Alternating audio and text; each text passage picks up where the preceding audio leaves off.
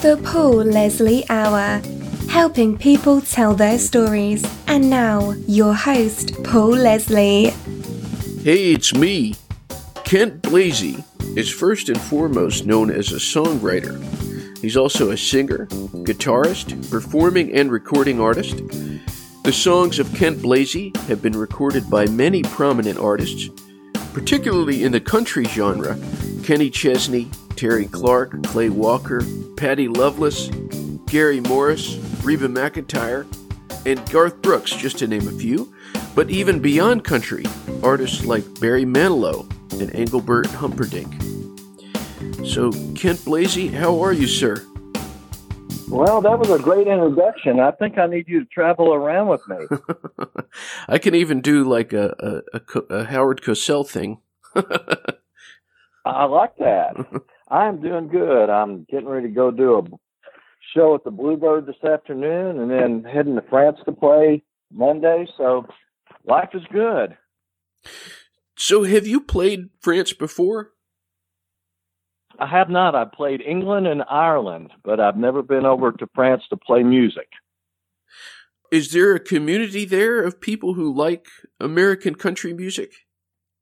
I think there is. I don't think their idea of American country music and what's on American country radio music is anywhere near each other these days. But, yeah, you know, they tend to like maybe the older stuff. You know, Johnny Cash is big all over the world. People like that, you know, Loretta Lynn, that kind of thing is still what they equate with that. It's just due to the radio stations that are over there and what they play and what people are used to from hearing American music or American TV or things like that. On that note, what do you think about country music radio today? It's very disappointing. It's the same songs over and over again. You know, it used to be we had top 40 radio, country, pop, rock, whatever. They were all top 40. But now it's, if you're not in the top 10 or 15, you don't really get played on the radio. And so you have basically the same 10 songs being played over and over and over again till they're pounded into your psyche, and hopefully you love them because you're so sick of them.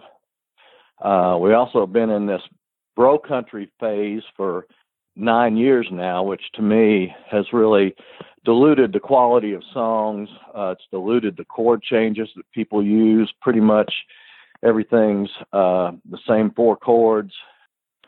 It's very disappointing. There's not those songs that make you pull over to the side of the road and go, damn, I wish I'd written that song, or bring you to tears or something like that. It's not like it was in the 90s where there were just great songs after great songs. Right now, it's kind of just a throwaway list of songs to me. But, you know, other people would totally disagree with me, so that's fine. Well, on the note of quality and of meaning of what you do, you were mentioning, like, and I would kind of agree that a lot of the songs, they just don't have a lot of meaning to me personally. So what would you say has always been the purpose in the art that you are creating? Well, to me, the songs that I love from the time I was a kid moved me in one way or another. They either made me appreciate life more, made me laugh, made me cry, made me think about things, look at things from a different angle. And those are the kind of songs that I always chose to aim to write. And when I came to town, there was a lot of that going on. And in the 90s, to me, it really blossomed when you had amazing songwriters like Hugh Prestwood and Skip Ewing and Gary Burr and things like that. And these days, those guys can't get anything basically recorded because it's a whole different world that's aimed at a different demographic of what country music's perceived to be, which is 12 to 32-year-olds. Not that anybody needs to be singing about prison or anything like that, but it's just a different world of what you can write about, what you can sing about. They don't want you being married. They don't want you being divorced. They don't want you to have kids. it's all about party, party, party. And, it's okay to have some of that, but where's the real life that country music truly has always been, singing about the working man and the plight of the working man and woman and just living life. And I don't get that anymore. Take us back to your earliest musical loves. Who were the singers and bands that resonated the most with you?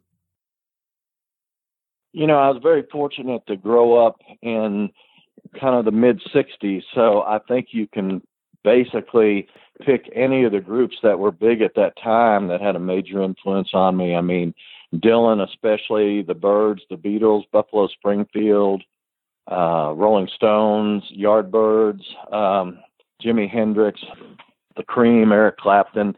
There was just a diversity of amazing artists that had the freedom to do what they were hearing in their head without anybody telling them they couldn't do it or it's not going to sell or anything like that. So if you look at that time period from like 64 to maybe even 74, something like that, the music was so diverse and so phenomenal. And you had so many creative people out there doing different things, exploring boundaries that, people still kind of wonder how Hendrix did some of the things he did.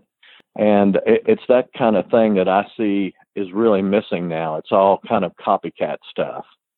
And there's not the ability for the artist to really stand out much. I mean, you have like a Jack White or you have a Jason Isbell or something like that can break through, but it's not anywhere near as prevalent as it was back then. I was reading about the time that you spent in the 70s performing with the legendary Ian Tyson. Yes. I'm hoping you can maybe share a couple of your memories from that time and what that experience taught you. Well, Ian, to me, and I think there's other people that would label him this, probably along with Gordon Lightfoot, but they are like the Bob Dylan of Canada. Great songwriters, great performers, have had some amazing songs that a lot of other people have had recorded and had hits on. And so you were coming in to work with Ian, and I was his band leader.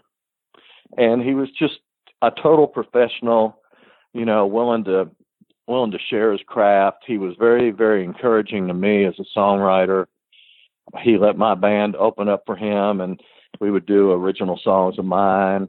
And he even went so far as he was talking about opening up a publishing company in Nashville to pitch my songs. So his belief in me, it's like, wow, if Ian Tyson thinks I'm doing something good, I must have something. And it's that kind of thing that keeps you going. He was just a great role model. Tell us about the events and what was going on internally with you when you decided my specific thing, what I want to focus in on, is songwriting. Well, it was like an apex of things. I had been playing with Ian for a couple of years and basically living up in Canada, which I loved. He was based out of Toronto at first, and then the whole organization went to Alberta out in Calgary, and that was a great place. I had a great band of people that were from Calgary. They were really good friends of mine. And but I was just gone all the time. And so I was trying to keep a relationship going at the time. And then when I was up there recording an album with Ian, my mom died kind of unexpectedly. So here I was 3,000 miles away. And I just kind of got tired of being out on the road and being so far away. And so Ian had been encouraging me about Nashville. And then I had some really good friends who were in the group Exile, and they were having some pop hits at the time. And when I was back in Lexington, Kentucky, where they were based out of, I was visiting with Sonny Lemaire, and they had a new guy in the band by the name of Mark Gray. And he had Mark come over to the house, and Mark played me some songs that he'd written. And Mark was just a phenomenal songwriter, singer. And so Sonny said, well, play Mark some of your stuff. So I played Mark some songs, and Mark really liked what I was doing. He was living in Nashville, and so he was very encouraging about going to Nashville too. So it was just, here's two people that I thought were phenomenal talents believing in me. So I thought, well, I think it's time to go to Nashville and just be a songwriter and get off of the road. So I did. If you're a songwriter, how important is optimism? Optimism? Yeah. Well, or is it? Let me put it this way.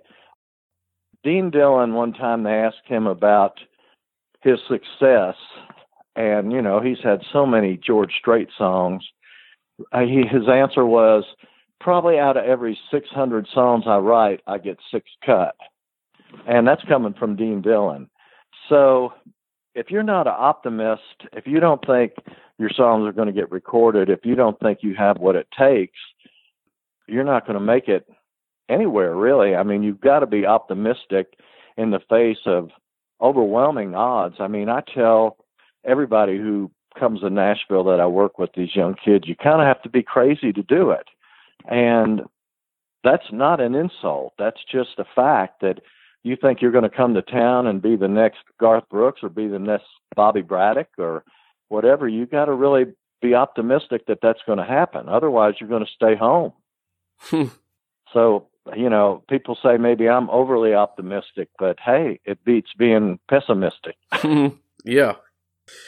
Well, who was the first recording artist to cut a Kent Blazy song? Well, it was kind of interesting. I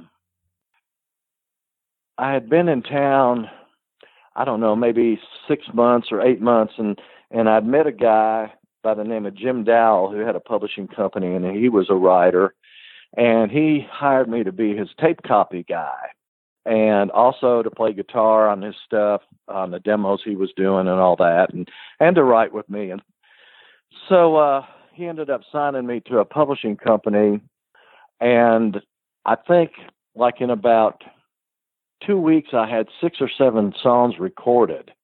And I can't really remember who the first person was that recorded it, but I had, I think Gary Morris cut one, and he ended up taking that to a top 5 record with Headed for a Heartache. But Donna Fargo cut one, Mo Bandy, Exile cut something, a woman by the name of Judy Bailey, who was on Columbia, cut something. So all of a sudden there was like an apex of 6 songs getting recorded in a 2-week period, and it was pretty wild. And I thought, oh, this is easy. Wrong. Wow. But that was kind of it. So I don't know really who the first person was, because it all kind of happened around the same time. What does it feel like the first time you're driving down the road or you're in a diner, whatever, and you start hearing a song on the radio the first time and you think, hey, is that my song? It is. It's probably the most amazing feeling you can have. I still remember when they told me Gary Morse's song was going to be a single, and driving down the road and hearing it come on, and I basically just had to pull over to the side of the road and drink it all in, that this is actually happening. Somebody has recorded my song, and it's on the radio, it's getting played. And then just to have other people calling you from around the country saying, hey, I heard your song and it's getting recorded. And it's like, okay, this is what I've aimed my whole life for, and here it is happening. Who was the first major artist to record a Kent Blazy song? Well, I would say at that time, Gary Morris was the first major artist. He was on Warner Brothers, and he'd had a single out that had maybe gone into the 20s or something like that. So we had his second single, and like I said, it ended up going to number 5 on the charts, which was pretty amazing. And about the same time, though, Exile cut a song of mine, and I think they were on like Warner Brothers or something at the same time. So it was right about that same time period both of those people did. But I would probably say Gary was the first person. And I guess our song, Headed for a Heartache, basically started his career, because after that, he had number 1 after number 1 for a few years. So I think we kind of got him going with that song. You prefer to write with another writer versus writing solo, correct? Nope. I like it every which way. In fact, the last record that I did, which was called 66, I basically wrote about every song on that record by myself.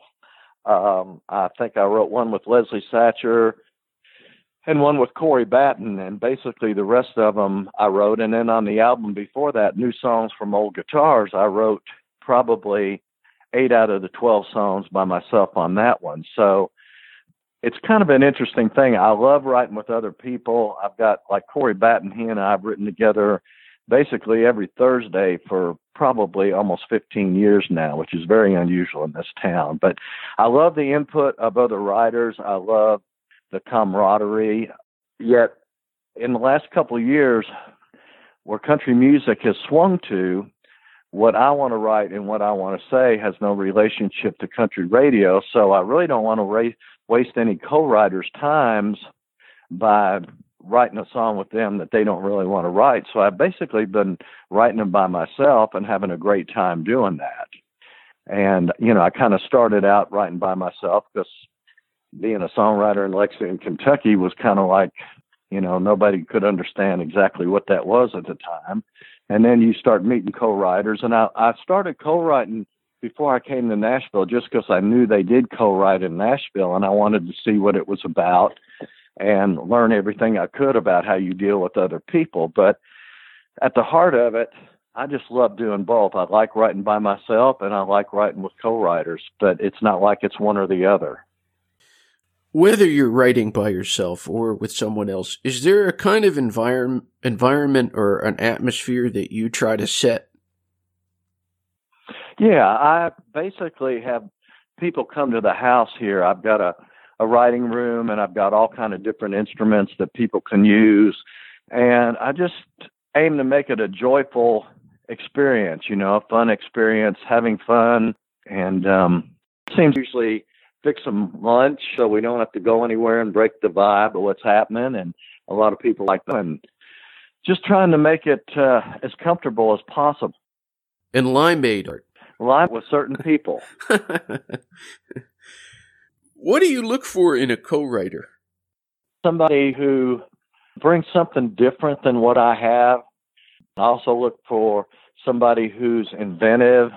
The other thing that I really like in co-writers is somebody who brings some ideas in and has an idea what they want to write and what they want to say, and let me be able to embellish that. And I think that's what Corey Batten and I have so much fun at. He is just a great creator.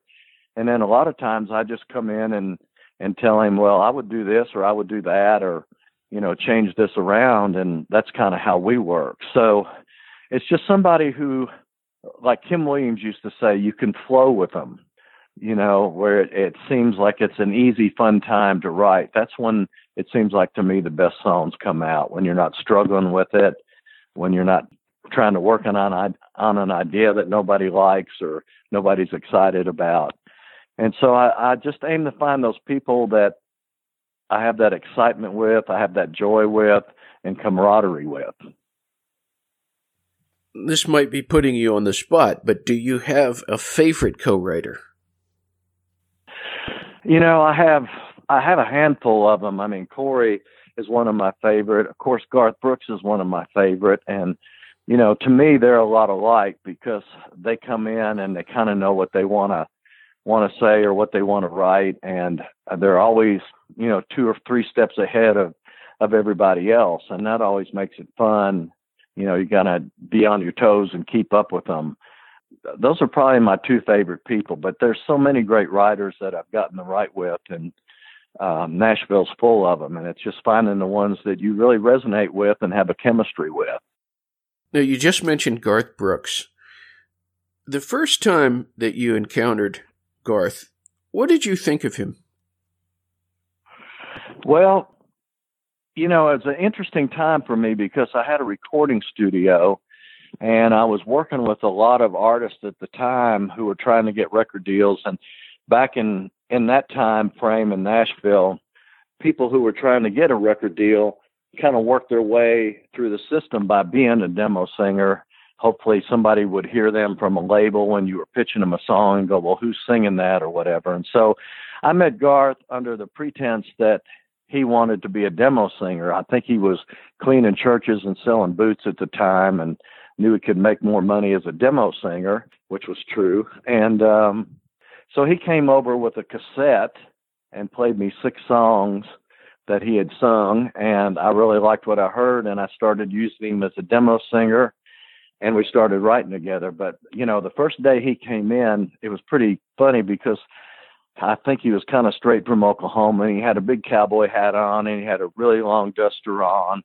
I don't know if, you know, he always wore ropers, which were kind of not high-heeled cowboy boots, but for some reason he looked like he was 7 feet tall to me when I met him. And I think it was just what he was wearing. But we hit it off right away. I mean, he's just the nicest guy in the world, and we became good friends. And it's one of those things where he's been very loyal ever since, you know, and every time something comes up, he's given me a call about doing something. And that's very unusual in this business too. But we kind of hit it off right from the very beginning. And it stayed that way, kind of like Corey and I. The song that it's Kent Blazy, Garth Brooks co-write, If Tomorrow Never Comes, from the first album, Garth Brooks. I've always thought that the indication of a really fantastic song is when people outside of a genre want to sing it, like Engelbert Humperdinck and Barry Manilow.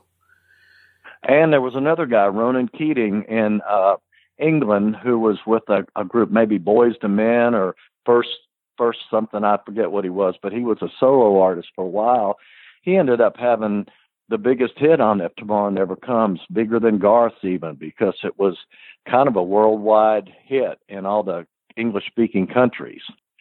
So, yeah, that was kind of the coolest, biggest compliment. I mean, Barry Manilow's a great writer, a great singer, amazing artist, and the same with Humperdinck. But for Ronan Keating, what was really cool was I was over in Ireland touring with some of the Garth guys when that record came out. And it was Pat Alger, Tony Arata, Kim Williams, and I. And people kept telling me this guy, Ronan Keating, had cut the song.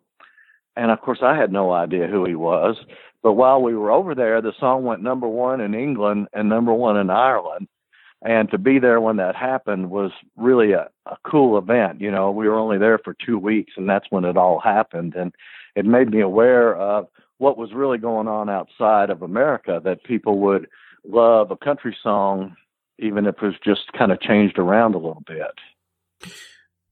When you had created the demo, or when you were writing it, was there any indication or any kind of feeling from you, hey, this song could be just a great success?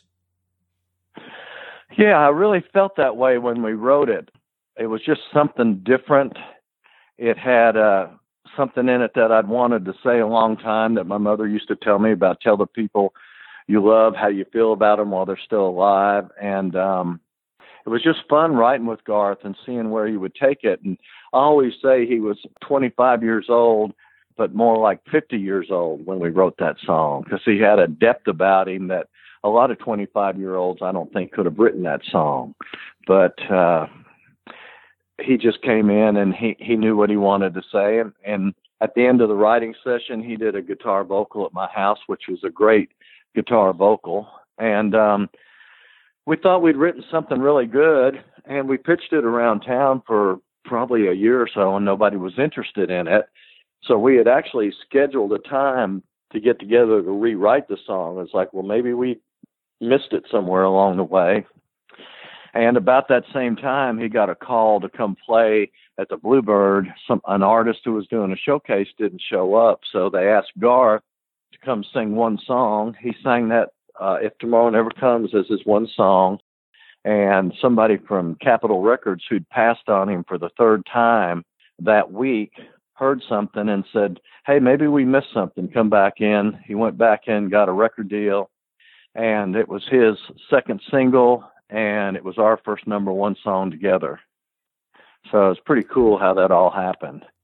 And I was just so honored that it was Garth who ended up being able to sing the song, because when we wrote it, you know, he didn't have a record deal or anything like that. He was just struggling like everybody else was. Wow.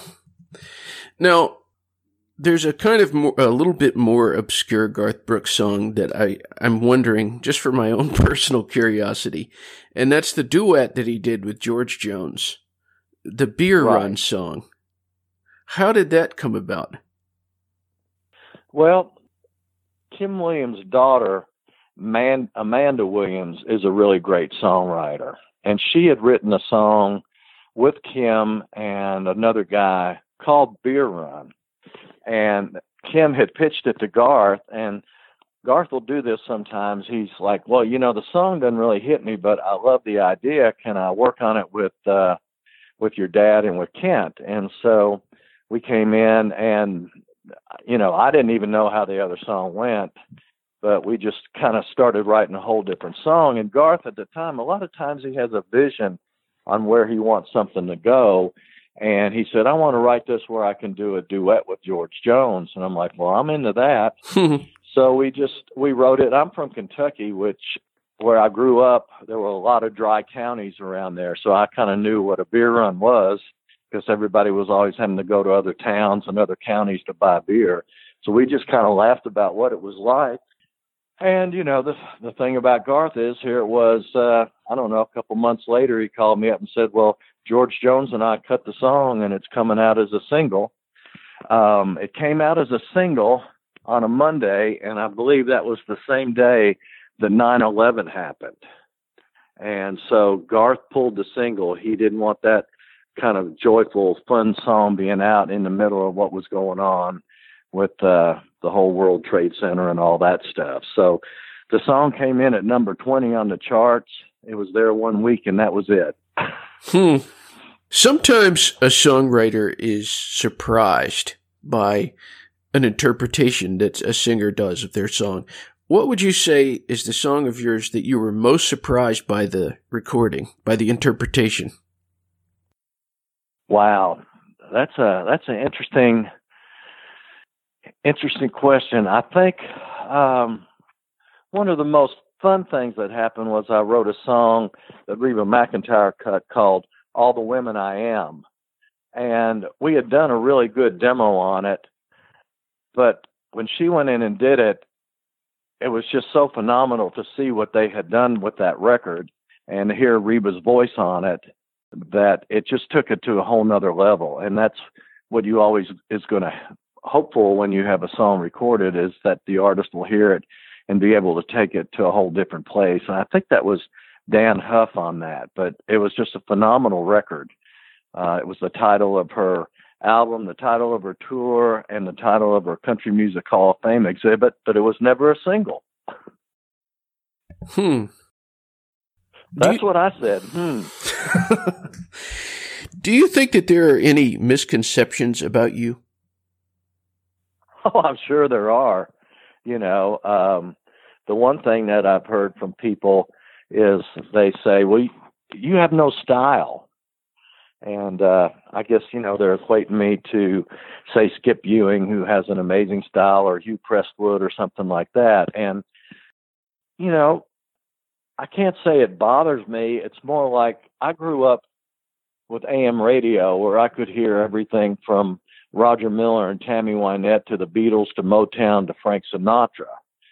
So there's not a style in that. It's kind of all over the place. And I'm just a lover of music. So I don't aim to have a style. I just aim to write whatever I love to write, whether it's, more rock, more country, more ballad, more up tempo, whatever, and not try to be a stylist or bring my style to another writing appointment with somebody else who's got their style. It's like, let's just mesh it together and weave it into a great tapestry. And so that, that's kind of funny when people tell me that. And then, it's funny too with Garth stuff. I've had people come up and tell me, well, Garth is really the one that writes all the songs. I know you don't really do it. Or I've had the opposite. Well, I know you wrote all the songs. I know Garth's not really that good of a writer.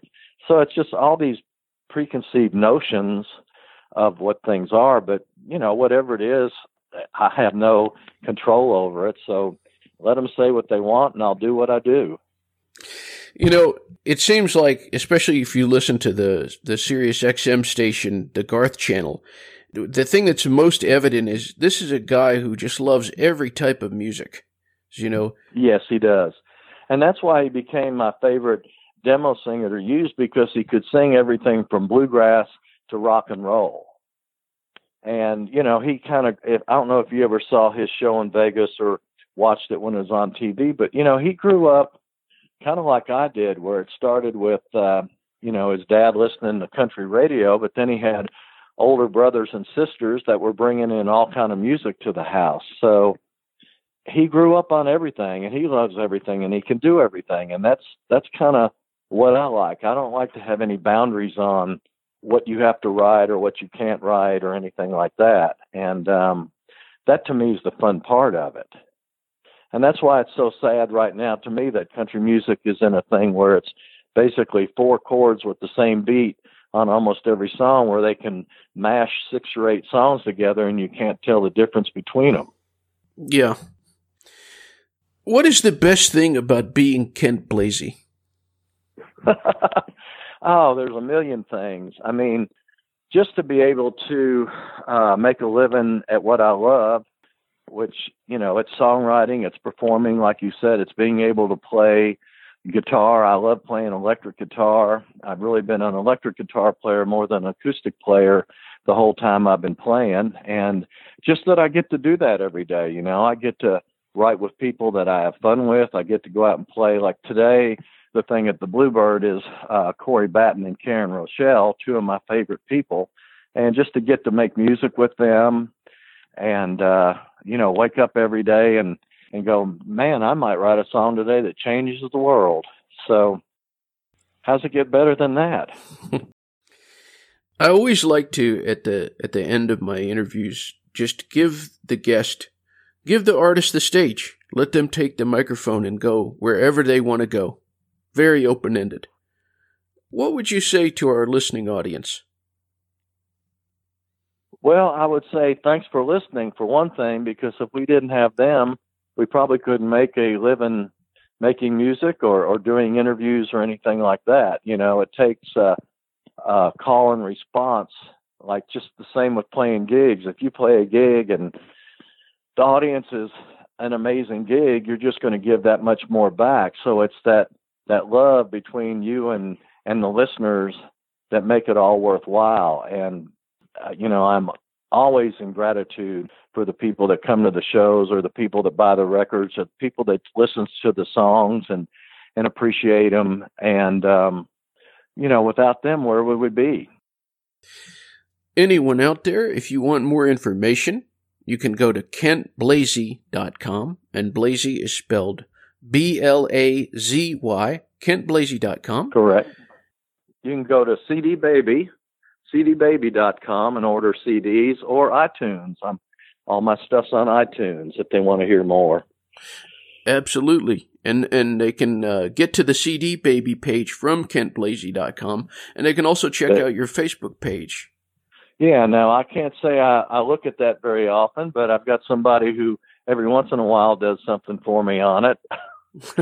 I just can't seem to keep up with Facebook, so between everything else that's going on. But I've got somebody who kind of posts stuff once in a while, so yeah, go there too. My last question. Who is Kent Blazy? I believe Kent Blazy is a lot of different things. You know, from the time I was a little kid, I loved music. I grew up in Woodstock, New York, which was at the time, way before it was famous for the pop festival, which didn't really happen there, or Bob Dylan living there, which he did. It was an artist community. So even at an early age, I would go to somebody's house and they would maybe be working on a huge painting, or somebody would have written a book and they'd say, hey, I wrote this book, let me autograph it for you. There were a lot of actors that came up from New York City that came there to get away. And so I was meeting all these people that were making a living being creative. And I think that put a stamp on me from the time I was a kid that, wow, how cool would it be to do something creative, like be an artist or be a writer or something like that. So I think that formed from a very early age who I was as far as wanting to make a living being a creative person. I also feel like since I've come in, I've been on a spiritual, not necessarily a journey, but just learning of who I am and who the universe is and how it all works together.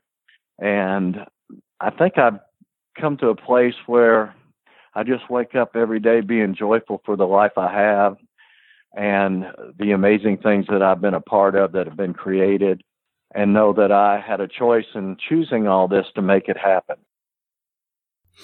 Well, Mr. Blazy, thank you very much for letting us in. Well, thank you too. I appreciate it. Thanks for keep knocking on my email. Well, I've enjoyed it. Same here. Thank you for the great questions, and just please keep in touch, and let's do some more. Absolutely. Until next time. I look forward to it. Okay, and thanks. Have fun in France. Oui. Bye-bye. Thanks. Bye-bye. The Paul Leslie Hour is hosted, produced, and written by Paul Leslie for Lifestyles Entertainment and Media. The Paul Leslie theme song composed, recorded, and produced by Jeff Pike. Outro music composed, recorded, and produced by John Goodwin, originally appearing in the short film Malukas and Vulnerable Jelly Things. Please consider subscribing to the Paul Leslie Hour, and if you like us, give us a review. It'll help other people to find this content. All past interviews are also available on YouTube. For more information, you can visit thepaulleslie.com and be sure to follow us on Facebook, Instagram, and Twitter @ThePaulLeslie. Thanks for listening. Be good.